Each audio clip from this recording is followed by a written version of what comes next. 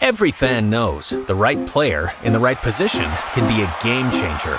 Put LifeLock between your identity and identity thieves to monitor and alert you to threats you could miss. Plus, with a U.S.-based restoration specialist on your team, you won't have to face drained accounts, fraudulent loans, or other losses from identity theft alone. All backed by the LifeLock $1 Million Protection Package.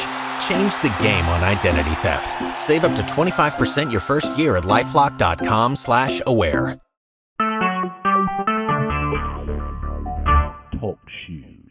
Recorded live.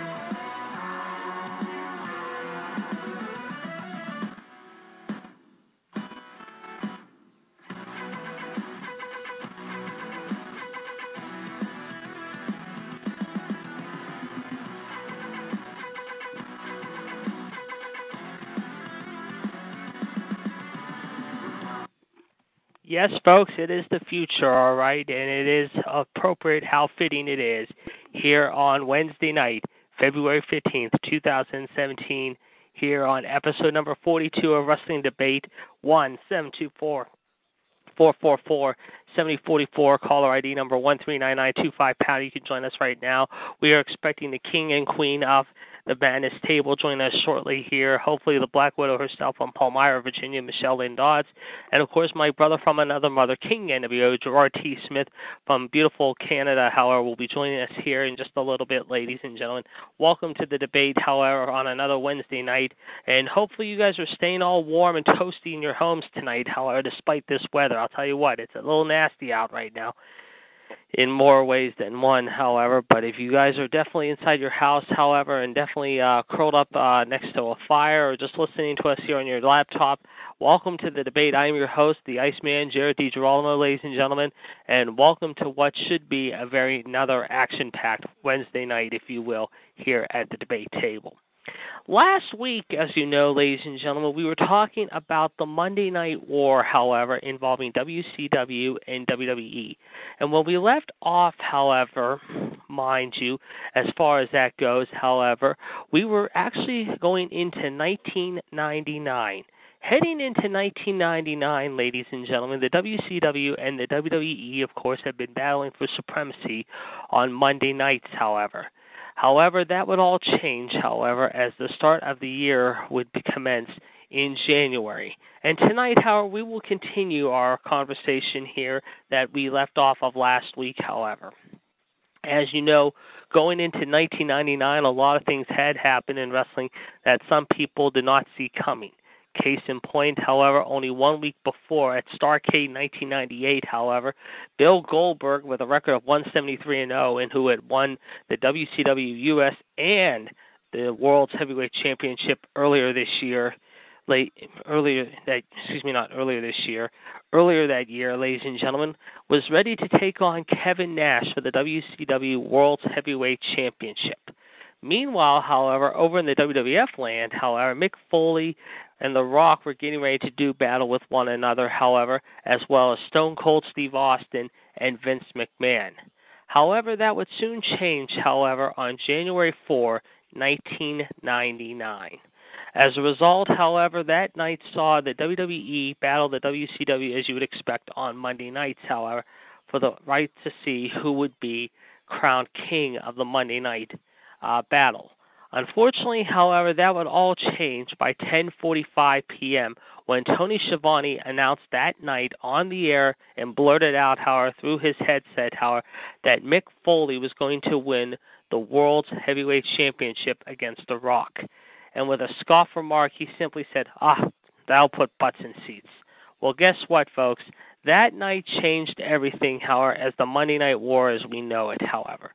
As a result, however, a lot of people saw that night, however, switch over to USA to see the battle between The Rock and Mick Foley for the WWF World's Heavyweight title. Meanwhile, back on Nitro, however, in Atlanta, however, right in their home backyard, however, they had a main event consisting of Kevin Nash versus Hulk Hogan. Two guys who 3 years before became the best of friends in forming a group known simply as the NWO, or the New World Order, however, now were to do battle in the main event for the world's title. If that's not all, ladies and gentlemen, they decided to embarrass WCW World, or should I say ex-World Champion, Bill Goldberg by proclaiming him as a stalker, however, and that he had been stalking, however, the true First Lady of Wrestling, the lovely, beautiful Miss Elizabeth. As a result, that turned out to be a farce and total sham in every sense of the word, however. And just like Starrcade, however, 6 days before, this one would not be without controversy by the end of the evening. No, no, no. Meanwhile, however, on the WWF side of the coin, however, everything was going, well, let's just say interesting here in more ways than one.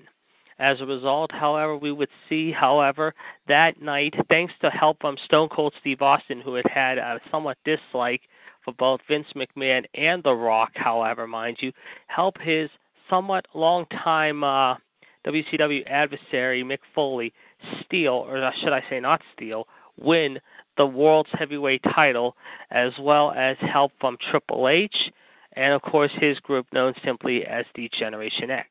Now, earlier in the year, of course, mind you, however, we had seen the shocking return of X-Pac, a.k.a. Sean Waltman, believe it or not, from the WCW.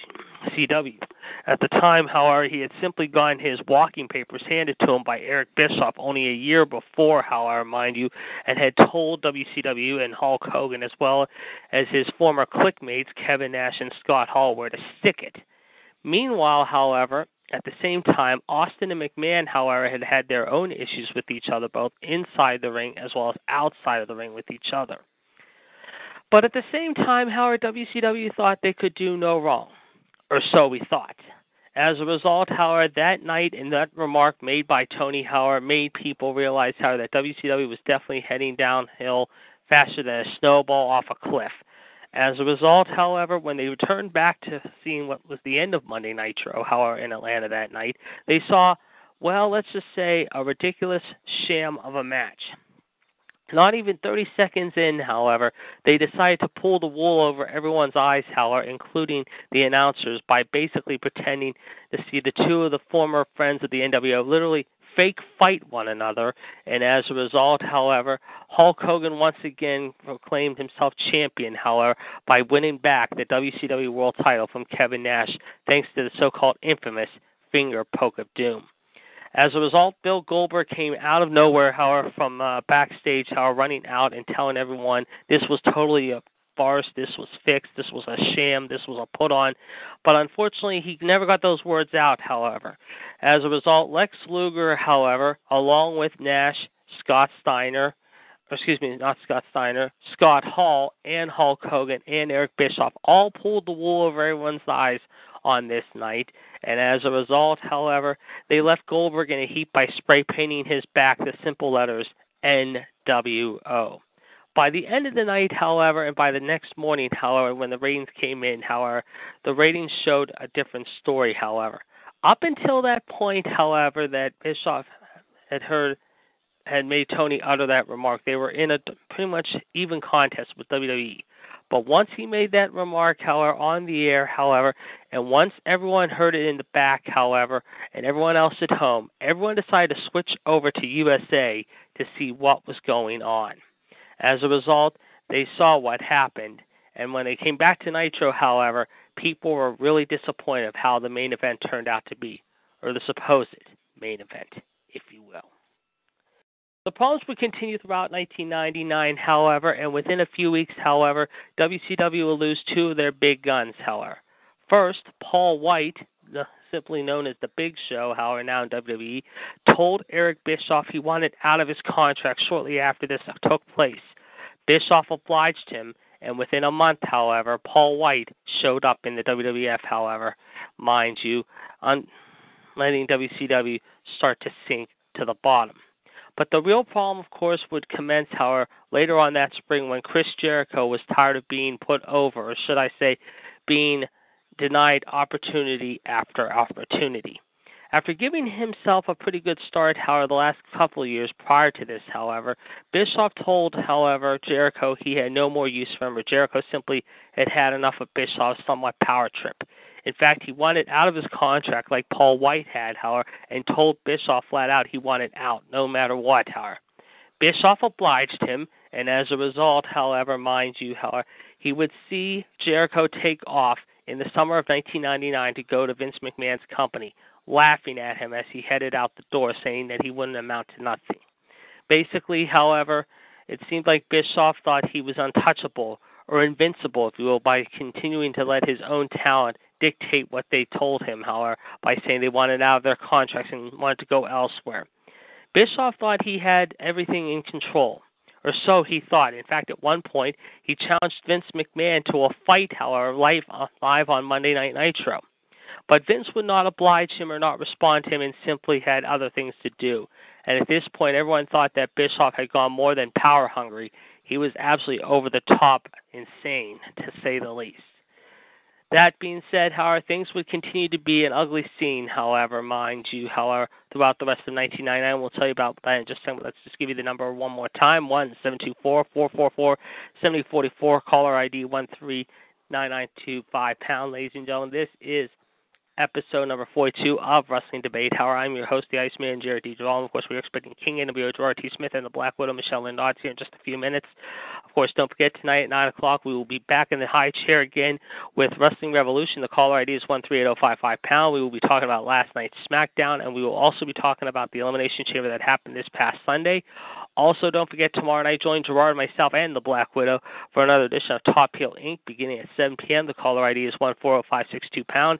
And then at 9 o'clock, ladies and gentlemen, we will have another edition of Wolfpack Radio for you live at 9 p.m., ladies and gentlemen. The caller ID is 1385521#. Anyway, getting back to what I was saying now about what happened with Bischoff and his wrestlers, if you will. Shortly after Jericho and Paul White decided to say to Eric Bischoff they wanted out of their contract, however, mind you, things couldn't get worse for the WCW, however, as they continued to slide way down the hill, off the mountain, and into the streets, if you will. Just when it looked like things were starting to pick back up for WCW, even though they had been falling apart, however, mind you, however, in the early part of 1999, tragedy struck the company when Bret Hart's brother Owen suddenly passed away in May, however, due to a freak accident in Kansas City. He was only 34. At the time, Bret was supposed to be facing, however, mind you, however, Kevin Nash on The Tonight Show and challenged Kevin Nash, however, to a match, however, on The Tonight Show. Unfortunately, that match never took place due to the fact that Bret's brother had passed away, however, the day after the Over the Edge pay-per-view, however, in May of that year, and as a result, the match between Brett and Nash was scrapped, however, by The Tonight Show. Unfortunately, however, the WWF, despite the tragedy of Owen, however, meanwhile, was still going upward, however, and starting to rise more and more. Now that they had Paul White in their camp, however, things couldn't get any worse for the WWE, however, mind you, as they started to ride a big tidal wave of momentum, however, and started to crash upon the WCW village like an angry bat out of hell, however, by basically swamping them up and gobbling them up at every turn by taking away the WCW talent and also beating them on the Monday Night War ratings, to say the least. However, in the late summer of 1999, WCW tried one last thing, however, that they would hope to try to save their year, and that was have the rock band KISS perform on their WCW Monday Night Nitro show live in concert for free. Unfortunately, however, that never commenced to take place, however, and as a result, the ratings for that absolutely dropped like a stone. I mean, way down, we're talking, folks, below a 2.0, however. It was the lowest ratings they had had ever up to that point, however, and things were looking bleak, to say the least. In fact, at one point, however, Dr. Harvey Schiller, the executive vice president of WCW, however, called Eric Bischoff into his office, however, and told him he had to go home. He had to take a rest. He was definitely getting himself more and more deeper in trouble and more out of control behind the scenes as well. Meanwhile, the WWF, however, despite the loss of Owen, however, earlier in May, however, started to pick themselves back up again, however, despite the tragedy, and acquired Chris Jericho from WCW.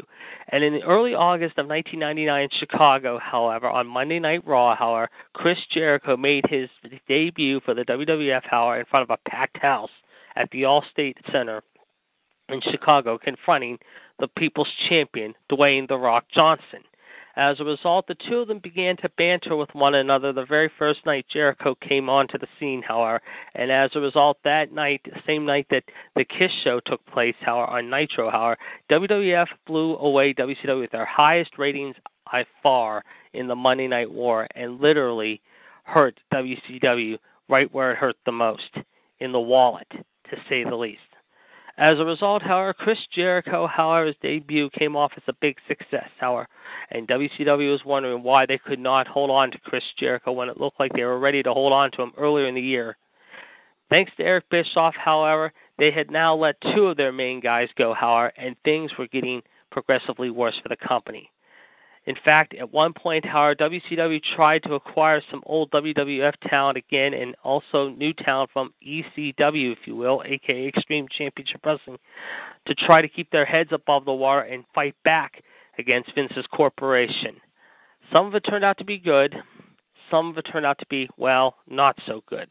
In fact, some of the names that they had acquired during this time included the following: Shane Douglas, Raven, the Sandman, Perry Saturn, among others, however. Some of it turned out to be an okay thing, however, mind you. Some of it did not turn out to be a good thing, however.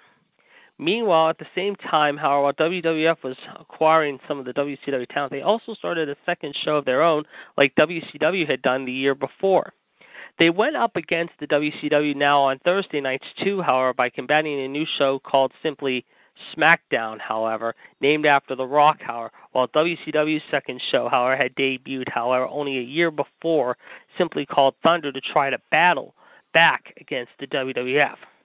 At first, Thunder turned out to be a pretty decent show, somewhat, but by the end of 98 into the early middle part of 99, they started to slip a little bit, and by the latter part of the summer going into the fall of 99, they were really starting to have a tough time battling WWF in the ratings.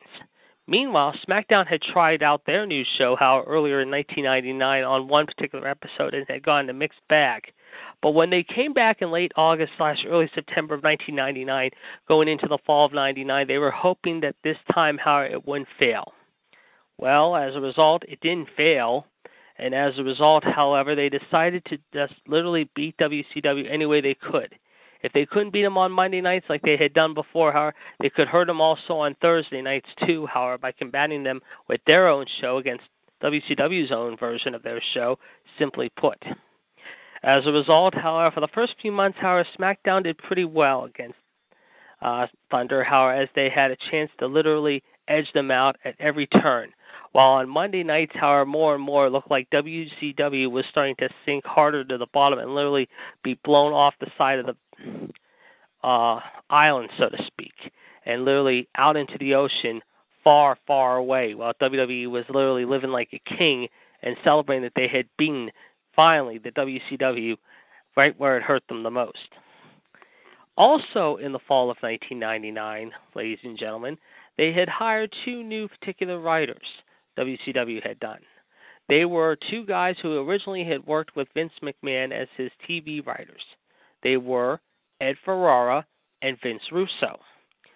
As a result, the two of them made their debut in October of 1999, just a few weeks after WCW had had a somewhat intense battle against WCW by simply putting themselves out there, however, as a special, let's just say, act. And by that I mean this. WCW in early October, prior to Russo and Ferrara arriving, advertised, however, in early October, a very somewhat emotional, very heartfelt, somewhat tribute match, however, on one of their particular episodes. At the time, Bret the Hitman Hart, however, who had just come back by way after being away for so long because of his brother Owen, however, asked the WCW management, however, to put him in a match against Chris Benoit.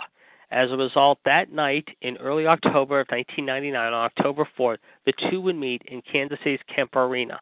Less than 4 months after Bret's brother Owen had passed away, however, the two stole the show, however, in what was a monumental, very emotional match, to say the least.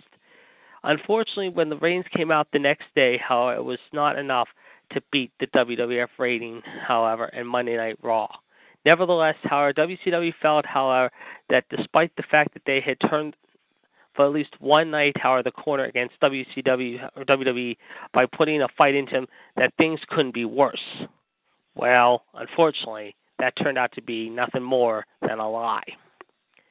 At the same time Russo Ferrara arrived in WCW, however, an old WWF name also had decided to jump ship.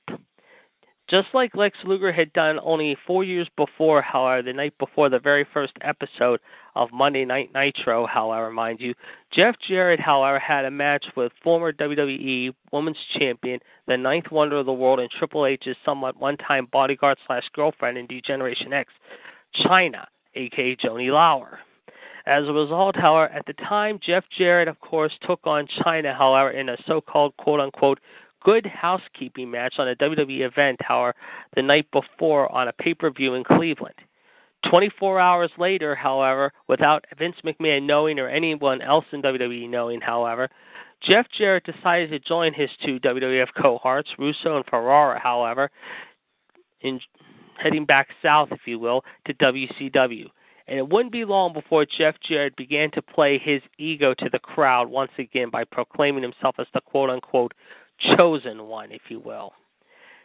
Jeff, of course, had left WWE prior to WCW, of course, a few years prior to this because of differences of what was going on at the time, because WWE was not doing enough, however, by competing against WCW, and he wanted to change an environment, however, hoping that things would look bright for him and he would get better and hopefully recognized for his achievements in WCW.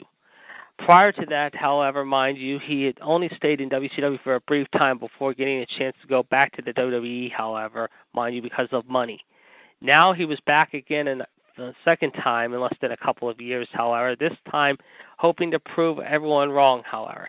He had been tired of the somewhat pull that had been going on in WWF, however, by not only people in the office, however, but most notably some of the people he had worked with, preferably Stone Cold Steve Austin. In fact, however, Jeff Jarrett was quoted as saying, however, that at one point, however, Austin did not want to do business with him whatsoever, and that is why he chose to get out of his contract, not telling Vince McMahon or anyone else for that matter that he was looking to go elsewhere, however, and as a result, however, he decided to jump ship by heading back to WCW. Unfortunately, however, the problems would continue to fester, however, in the coming months, however, heading into the new year, however. By the latter part of December of 1999, things were getting so bad, however, they were hoping for that by the time the new decade would roll around, however, a change would be inevitable. Well, unfortunately, that would be the case, however, as we would soon find out that did happen in January of 2000. By December 1999, Bret Hart and Bill Goldberg, however, were the two guys, however, WCW fans were still somewhat clinging to, but at the same time were starting to lose interest in more ways than one. At one point, Bret Hart and Goldberg, however, had won the WCW Tag Team titles together, however, on a particular event, however, and within a week later, however, were fighting one another to decide who would be the WCW World Champion. As a result, however, on this particular night, however, Goldberg accidentally kicked the head of Bret the Hitman Hart, however, in his world title matchup at Starrcade that year. Unfortunately, however, Goldberg would win the match and retain the title, however, as unfortunately he was once again on top of the mountain, however, mind you. Let's just say in more ways than one. But unfortunately, that was soon to be dismissed. 24 hours later, however, the two fought once again, however, after Bret Hart complained, however, due to the fact that he had got kicked in the head, however, he felt he got cheated, and told Vince Russo behind the scenes, however, on a particular memorable yelling interview, however, on Nitro, however, that he was tired of being screwed around like he had been just a few years before in WWE, and that he wanted out of his contract by any means necessary. At the time, Russo did not know if Bret was serious or if he was simply joking. He said that he would fix the problem and make Bret a happy man, however, mind you, no matter what, and he would try to fix it as soon as possible. Well, unfortunately, the problem came to fruition, however, that night, however, later that night. And as a result, Bret Hart, however, after fighting Goldberg yet again and seeing almost another hokey finish happen, however, like the night before, only this time without the kick heard around the world, however, it turned out to be that Kevin Nash, Scott Hall, Jeff Jarrett all decided to beat down Bill Goldberg. And when they asked Bret Hart, however, to join in on the act, however, Bret at first hesitated, feeling that he shouldn't do it, however, and felt that he was being screwed over again by Vince Russo and the whole front office of WCW. But in the end, he gave in, however, and somehow sold out, if you will, to everyone else who at one point thought that Bret stood for loyalty and trust and everything like that, and joined his new friends by beating down Goldberg. As a result, the fans were irate, to say the least, and as a result, for the upteenth time, however, the NWO was back together again, this time simply calling themselves NWO 2000. By the end of the night, however, the fans were disgusted and appalled at the actions that Bret and the rest of the new group of the NWO 2000 had done to Goldberg and what Vince Russo had done. Something needed to be done. Something needed to be changed up. And the question was, what would happen and when would it happen? We would soon find out. Heading into 2000, folks, however, it got even worse. However, the start of the year began to become even worse. On WWE's side, however, there was still a lot of tension between Vince McMahon and The Rock, however, only this time, however, Vince McMahon's daughter, Stephanie, however, mind you, however, along with her somewhat new husband and the story, however, Triple H, however, had put the screws in not only to everyone in the locker room, but to the chairman himself, however, and also everyone else, however, by forming a faction simply called the McMahon-Helmsley Era. As a result, however, when The Rock and Mick Foley tried to stand up to both Triple H and Stephanie, however, they were shown the door. At least one of them was shown the door. However, The Rock came back, however, the following week, however, and demanded to Stephanie and Hunter to stop playing mind games with everyone in the locker room and also behind the scenes. He had told both of them that he was tired of their fooling around and their shenanigans already, however, and it had only been just a few weeks. And what they had done to Mick Foley was not right. At the time, however, Mick Foley, meanwhile, challenged then Triple H, however, to a matchup, however, at the Royal Rumble, however, in the hallowed halls of MSG, however, for that year. Meanwhile, however, in WCW, however, Ric Flair had returned, however, after being away the previous few months, however, at the end of 1999, due to contract obligations, however, and other personal issues with management. As a result, however, he came back the very first night of the new year in 2000, however, and told everyone, however, that WCW needed someone to take over the ship, however, and run the ship the right way, as far as commissioner goes. As a result, many people thought, however, it was going to be him named to the post that night. As a result, it turned out to be not so. As a result, however, the WCW brought back old legend Terry Funk, however, to become the new commissioner on the very first night of the new year, however, in Ric Flair's backyard, however, mind you, of Greenville, South Carolina, if you will. And as a result, however, that night, however, saw Terry Funk take over the presidency of the WCW until Bret Hart, Kevin Nash, Jeff Jarrett, and his entourage included the Harris brothers, Ron and Don Harris, simply known at the time as their name, which prior to that, however, they've been known as Patrick and Gerald, however, to stop doing what they were doing, however, and to knock off the tomfoolery. As a result, however, let's just say they didn't. And they would continue to run roughshod over everybody and anybody that stood within ear-shouting distance. Finally, Terry Funk had had enough, along with his assistant deputy commissioner who he had hired to join with him in the office, Arn Anderson. And as a result, the two of them took action against Bret Hart and company the following week in Buffalo.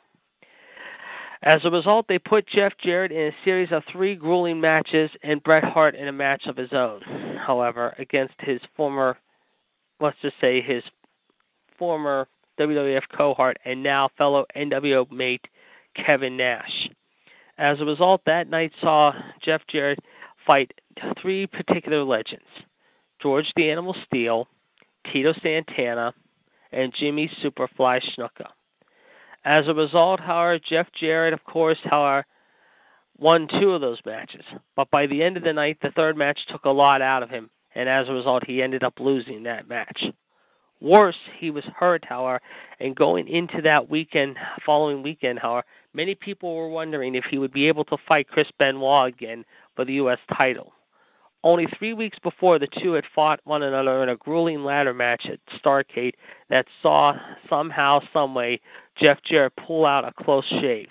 Now the question was, however, could Chris Benoit get payback on Jeff Jarrett and the entire NWO by taking one of their main belts, the U.S. title? Well, we would soon find out. Meanwhile, Bret Hart, however, ended up fighting a no contest with Kevin Nash that night, however, for the championship belt. Unfortunately, however, that night, mind you, Bret Hart also was hurt still from his matchup from Bill Goldberg at Starrcade that night, only a few weeks before. As a result, however, Bret Hart, however, a few days later went to the doctor, and many people were fearing that it was just nothing. It was a minor thing, however. Even though he had experienced headaches and wasn't feeling the best of health, however, he would be okay to fight against Sid Vicious, who was named the new #1 contender, mind you, heading into the very first pay-per-view of the new millennium. Sold out. Unfortunately, that was not to be the case. Later that week, however, Vince Russo, however, met with his booking team that Friday, however, to discuss plans how they would book the show. At one point, one of the people felt, however, that they should do a battle royal, however, and proclaim Tank Abbott the new #1 contender after the Bret Hart matchup against Sid. The winner of Bret and Sid would face the winner of the battle royal, and Tank Abbott was suggested as the winner of the battle royal by some of the people, including Russo. Unfortunately, however, not many people were on board with Russo's plan, and shortly thereafter, however, Russo was shown the door and sent home packing. As a result, however, within 24 hours, Kevin Sullivan was named the new booker of the WCW front office, however, and had full control of matchmaking once again. At this point, however, some of the wrestlers could not believe what they were seeing. Vince Russo had only been in the company not even less than 3 months already and had been pissing away literally everything and anything within earshotting distance. As a result, some of the wrestling talent at the time, most notably Chris Benoit, Eddie Guerrero, Dean Malenko, and others, however, felt with Sullivan back in charge, however, that things were going to be the same old again. Just like Russo had done, however, previously during his time, however, Sullivan was a guy, however, who felt that the younger talent was not worth a damn and that they should be put in the backside burner and push the upper talent, however, even further to the top. Guys like Hogan and Nash. But of course, Hogan, Nash, and some of these guys, however, were tired of the politicking that had been going on as well. And as a result, however, they bothered to tell WCW and the brass, however, that they weren't going to even show up for the pay-per-view for Sold Out, however. In fact, however, Savage and Hogan both told WCW management prior to the meeting that Friday, however, in a closed-door session after that Monday night show in Buffalo, however, that they would be sitting at home for a while until things got under control again, and they didn't care how much they would have to sit out or miss any paychecks there. They were tired of being screwed over time after time after time because of everything going on. As a result, however, Chris Benoit and the guys felt the same way too. As a result, they approached Executive VP Bill Bush and Bill Banks, however, mind you, however, and told them both, however, that they didn't feel that they should be sticking around much longer, especially now that Sullivan was in control once again, and that Sullivan was going to be out for himself and some of the upper talent once again. Bush and Banks were wondering what Benoit was saying, however, but they felt that Benoit did have a point. In fact, however, at one point, however, they both asked Chris what they wanted him to do. Chris told them basically, however, that he wanted Sullivan out of power, and then if he didn't get out of power, that he and his friends would go elsewhere that would be appreciated, because they were tired of being screwed over time and time again. Unfortunately, however, 24 hours later, however, it came to be announced, however, that Benoit would be the new number one contender. Now that Bret Hart was out of the Sold Out match, however, against Sid Vicious, however, Sid had a match, but it wasn't against Bret Hart. It was against the guy who originally was supposed to face Jeff Jarrett now for the U.S. title at the pay-per-view. But just like Bret Hart, however, Jeff Jarrett was hurt too. And as a result, Jeff Jarrett was forced to sit at home, however, to miss the pay-per-view due to the injury he had suffered only the week before. As a result, these two, Bret and Sid, would meet, however, who were supposed to meet at Sold Out, never got to meet at Sold Out. Instead, it turned out to be Chris Benoit and Sid meeting each other for the WCW World's title that night in Cincinnati, Ohio. And what happened, you asked? Well, we'll tell you about it in just a second, so hang on, I'll be right back.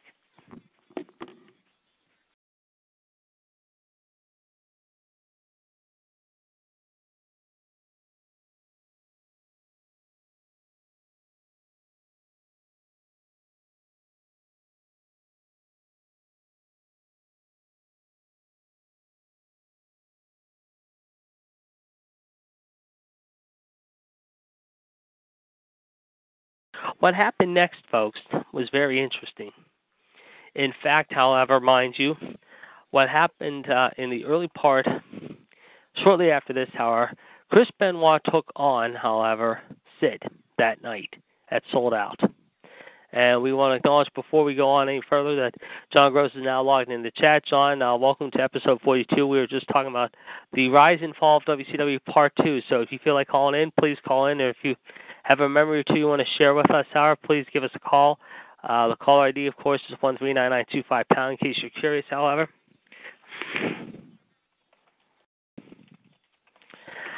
That being said, however, as I was saying, ladies and gentlemen, what happened next, however, was very interesting, involving Benoit and Sid Vicious. Benoit would win the WCW World title, however, by defeating Sid that night in Cincinnati. But unfortunately, he felt that he was betrayed. And as a result, however, mind you, however, like I said, however, he felt betrayed. In fact, however, here is a little snippet we'll play for you right now, however, that Mike Graham had to say about Chris Benoit and the Kevin Sullivan issue from 2000. So let's play that soundbite for you right now, ladies and gentlemen. WCW 2000, you're on the booking committee. It's an oft-discussed time in WCW because it's right before the end for them. take us behind the scenes prior to the exodus of Benoit and Guerrero and all those guys when they go. What are the politics at play, really? You want to know why they left? Well, we can get your version of why they left. I'll tell you exactly why they left. You tell me. It's not my version. It is why. Go ahead. Kevin was hired as a booker. His wife, Miss Nancy, had been having an affair with Benoit the whole time they were on the road together. That's an ultimate sin in the wrestling business. And it's an ultimate sin in life for your wife to date your buddy or somebody you're working with, but it happens all the time, okay? So Benoit took Kevin's condo on Daytona Beach. He took Kevin's wife. He did a lot of stuff. Kevin's a badass. Kevin would have kicked Benoit's ass easily, or he'd have stabbed him in the eye with a fork, or he did something. Nancy couldn't let it go. Every day she was telling Chris, he's going to get you. Watch him. He's going to get you. So years go by. Like Kevin told me, he said he took my wife, he took my condo in Daytona. You know, when he got the job back booking, he said, I'm not going to do anything to him because I don't want to lose my job. Kevin put the world title on that dipshit. Had him beat, god dang, Sid Vicious. And I begged him. I said, don't do this. Don't do this. Don't do this. It's foolish. Benoit is not a world champion. Don't do this. He's great on the card. Like I said, in the Ringling Brothers Circus, he's a high wire act. But he's not the lion tamer. Sticks his head in the lion's mouth, is going to get bit off. And that's what happened. Kevin got the booking job. We were in, I want to say, Cincinnati or something. Benoit beats Sid Vicious for the world's title. We go to Cleveland or something the next day.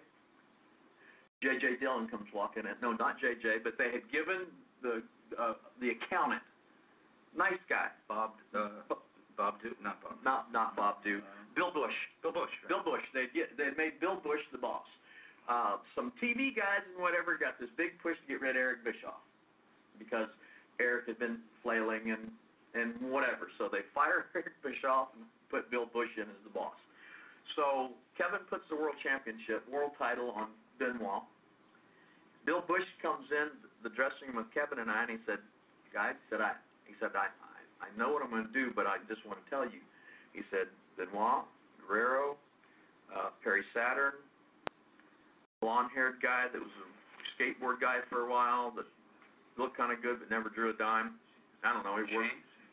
Shane Douglas, and somebody else said, they're all going to leave if I don't fire Kevin and you and J.J. Dillon. I said, what? That, quote unquote, Benoit said he can't trust his career in Kevin's hands. I said, Kevin, against everybody, put the world's title on him last night. And he said, well, I'm going to let him go, but I just want you to know the ultimatum that they just gave me. Really. So I walked out of the dressing room. I found Benoit. I took and sat his ass down in the middle of the arena where nobody was around. Let me tell you something, worthless. I won't use the language I did. But I said, Kevin Sullivan is your biggest pusher.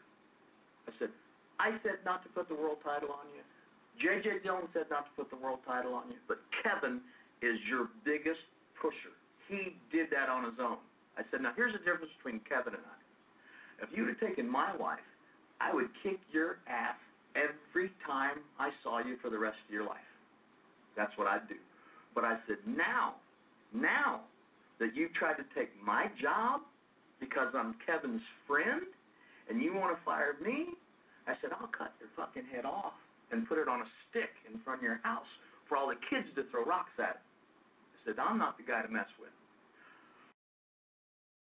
He got up and I said, come on, let's roll. Tough guy. Let's go. And I was 50 at something at the time. I don't know. He ran off through the building. Oh, my God. About an hour later, here comes J.J. He walks in. He said, Mike, what did you do? I said, I didn't do anything. He said, the lady at Human Resources just called me and said that Benoit called her and that Mike Graham in the upper office had threatened his life. And I said, J.J., you've known me a long time. Would I do that? He said, oh, yeah. I said, no, wrong answer. I said, let me call the lady. She said, don't. I said, let me call her. So I call her. Hi, how are you? Mike Grant, yes, ma'am. I just had she wouldn't tell, like we don't know. Well, I just had a complaint from a wrestler that said you threatened his life. I said, here's the way it is. This is a very violent sport we live in. We're not selling candy bars and crap like that out here. You know, I said, I've grown up. I said, all I told Chris was that if he had taken my wife and totally embarrassed me in front of my friends, my comrades, my everything, that I'd whip his ass every time I saw him. Now, can you blame a high-strung professional athlete for just making a comment like that to another high-strung? I said, that's the way, we don't go dancing. We don't go, we're kind of like dogs that nip at each other. And she said, that's what you said to him? I said, yeah, I told him I'd whip his ass every time I saw him had he done that to me. Where Kevin didn't do nothing, you know. And he said, oh, well, yeah, I can understand that. So then when he didn't get her to do anything to me, and when Bill Bush wasn't going to fire Kevin, then that's when I called them the little band of midgets. Little band of midgets ran to New York, and I said, I just saved our company $2.5 million a year because they never drew a dime. Not a dime. Not a dime. I did the TVs. I had the TV people give me a minute-to-minute rating of all of our shows. I knew when people stopped watching, who they were watching, when they were tuning in. Those guys never drew a dime, not one penny. People were changing the station, watching something else when they came on. How they convinced them into doing what they did, I don't know. I said, Barry Windham, put him on TV. But Barry, and I love you, and you see this, but he's so undependable. Barry does what he wants to do. He wants to go drinking and chasing some girl. He ain't gonna come to work. Maybe a week, 2 weeks. I mean, you know, but when he was on TV, they watched him. When Rick Rude was on TV, they watched him. When Sting was on TV, they watched him. Luger, somewhat. Stevie Booker T, nobody watched him. So, I mean, I knew. I wrote lists of names to put on TV because I knew who the people were watching. Nobody did that. And it was all right. It was all things we had at our fingertip. I just call, send me the minute by minute. And I'd go in and show the guys, here, Kevin Nash drew. Kevin drew money. We need Kevin on TV. We need, you know, this and this and this and this. The other guys are just fillers. $2.5 million left. Give me $500,000 for getting rid of them. You know? So anyway, that's why they were gone. So now you said 2000. Well, yeah. Do you think anything could have been done to save WCW after Time Warner's involvement in the corporate structure? Fire everybody and start over. Really? Yeah. Contracts. The biggest work at WCW, guys want to get hired, they would get a stupid contract and they'd never come to work. They'd stub their toe, and they'd go to a doctor, and the doctor would write a little note saying, oh, if he hurts his toe, it could cause permanent damage. And Turner, TBS, was horrified of lawsuits. Horrified. They did not want a lawsuit. So at one time, Sting, Lex, Steiner, like the so-called 10 main event guys, 8 of them were on leave. And they were all making $600 to $1 million a piece a year and not coming to work. The medium guys, all the Mexicans from Mexico was making $150,000 a year, and they were used for TV. I mean, the contracts were just absolutely bizarre. Where did the buck stop? Who offered a contract? Who granted Vampiro $150,000 a year? Eric Bischoff. Beginning and end. Eric Bischoff.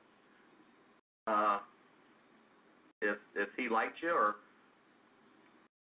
thought you'd give him some money back or whatever, he'd give you big numbers.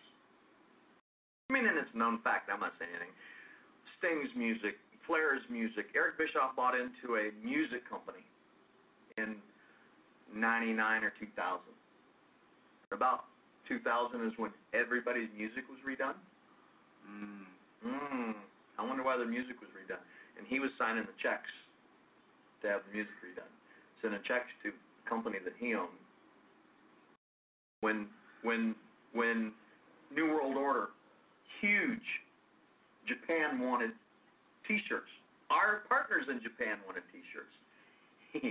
Eric sold the WCW T-shirt rights and marketing rights to one of his friends in dipshit Montana or something.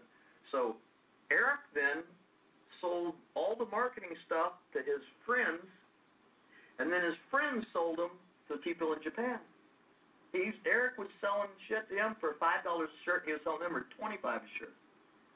Eric was 50% owners in that. The poster company that they had had for years and years and years, Bagwell, Marcus, anyway, Marcus Bagwell and his mother opened a printing company. So all of a sudden, who had the rights to print all of the print stuff for WCW? Marcus Bagwell and his mother. They had their own printing company.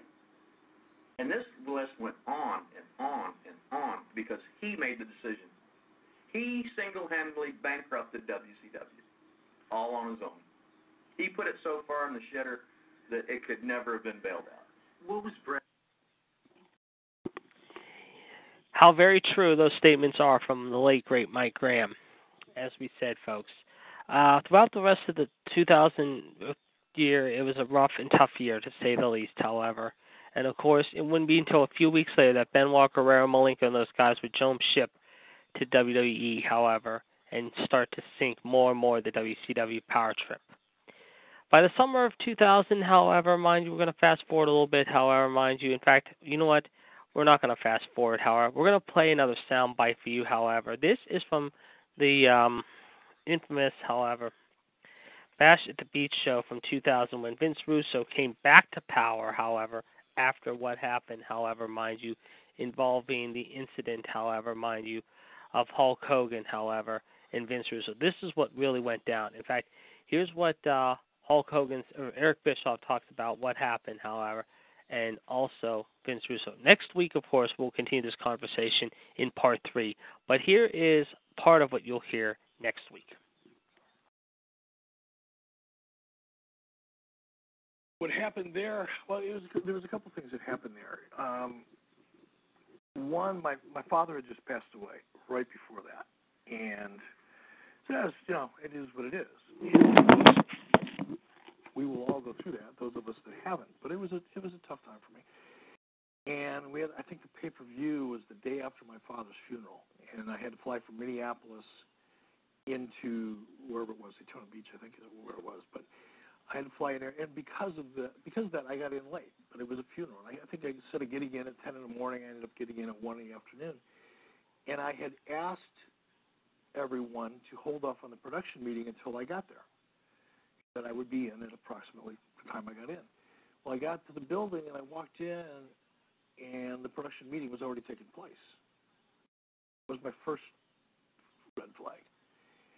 And then, of course, pulled everybody out of the meeting, and Vince and everybody, and said, what are we doing here? And Vince had his idea of what he wanted to do, and I had my idea of what I wanted to do. And Hulk and I had our idea of what we wanted to do, and we'd already talked to Brad Siegel about it, and that was the way the situation, that was the process.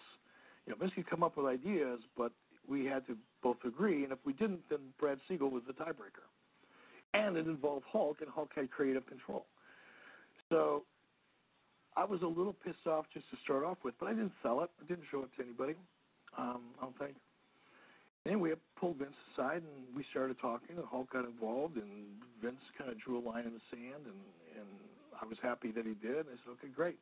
Let's go into the trailer, get on the phone. We'll call Brad Siegel. We'll see what we're going to do. Called Brad Siegel, laid everything out. Vince laid everything out. Brad said, Vince, you're going to do what Eric and Hulk want to do. And I don't remember the details of the story, so please don't ask. But it involved Hulk leaving the building with the belt. Okay. Because the idea, I remember specifically how it was supposed to end, but the idea was that Hulk was going to quit, leave with the belt. We were going to create we've got to create a new champion. It was going to be a heel that comes out at Halloween Havoc. And instead of having that match with the heel, that's when Hulk, the heel and whatever the babyface was, Hulk was going to be as a surprise. Right. And we're going to do that match. So that was some version of that, more finely tuned, but that was the idea. And everybody liked that. And after having had the conflict with Vince, after having had the conference call with the president of the network, we all agreed what we were going to do. Part of that storyline was when Hulk got pissed off and left, he left the building and I left with him. And we did. And we got into a car, and then we got into a plane, a private jet, and we were flying home because we had laid everything out the way we wanted it laid out for the most part, and we did our job. Our job was to get the car and leave the building. We wanted people to believe it was real. By the time we landed in Tampa, which was about an 18-minute flight, by the time we landed, our phones were blowing up because Russo grabbed the microphone and went into business for himself, which was not a part of the script whatsoever. That's when the wheels completely fell off. Do you think Hulk was right in suing? Yeah. If I could have, I would have. Were you shocked when Brad didn't side with you and against Russo? He did side with me. Yeah, that's what I meant. I'm sorry. Yeah. No, I wasn't shocked at all. So there you have it, folks. Next week, Part 3, however, we will continue from 2000 into 2001, ladies and gentlemen, however, involving what happened after the Radicals left, including the return of Vince Russo and Eric Bischoff. You just heard a clip from Bash at the Beach 2000. Was Slamboree all a hoax or not a hoax, ladies and gentlemen, however, in 2000 by doing what they did, however, and how bad would it continue to be? Well, folks, we'll tell you about it right now. As we take you out tonight, here's a little preview of what you might hear next week. So, right now, reporting live from ringside, this is the Iceman, Jared D. Jones, saying so long, and we'll talk to you soon. So have a good night, everyone, and we'll see you soon. Good night, everyone.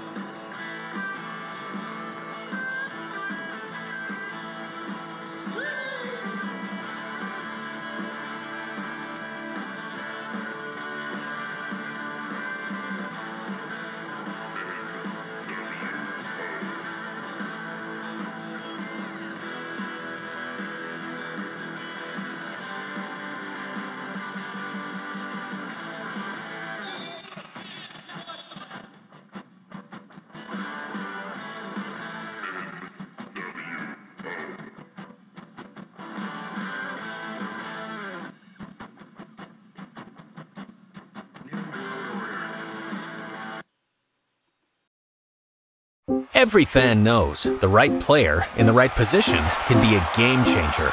Put LifeLock between your identity and identity thieves to monitor and alert you to threats you could miss. Plus, with a U.S.-based restoration specialist on your team, you won't have to face drained accounts, fraudulent loans, or other losses from identity theft alone. All backed by the LifeLock $1 Million Protection Package. Change the game on identity theft. Save up to 25% your first year at LifeLock.com/aware.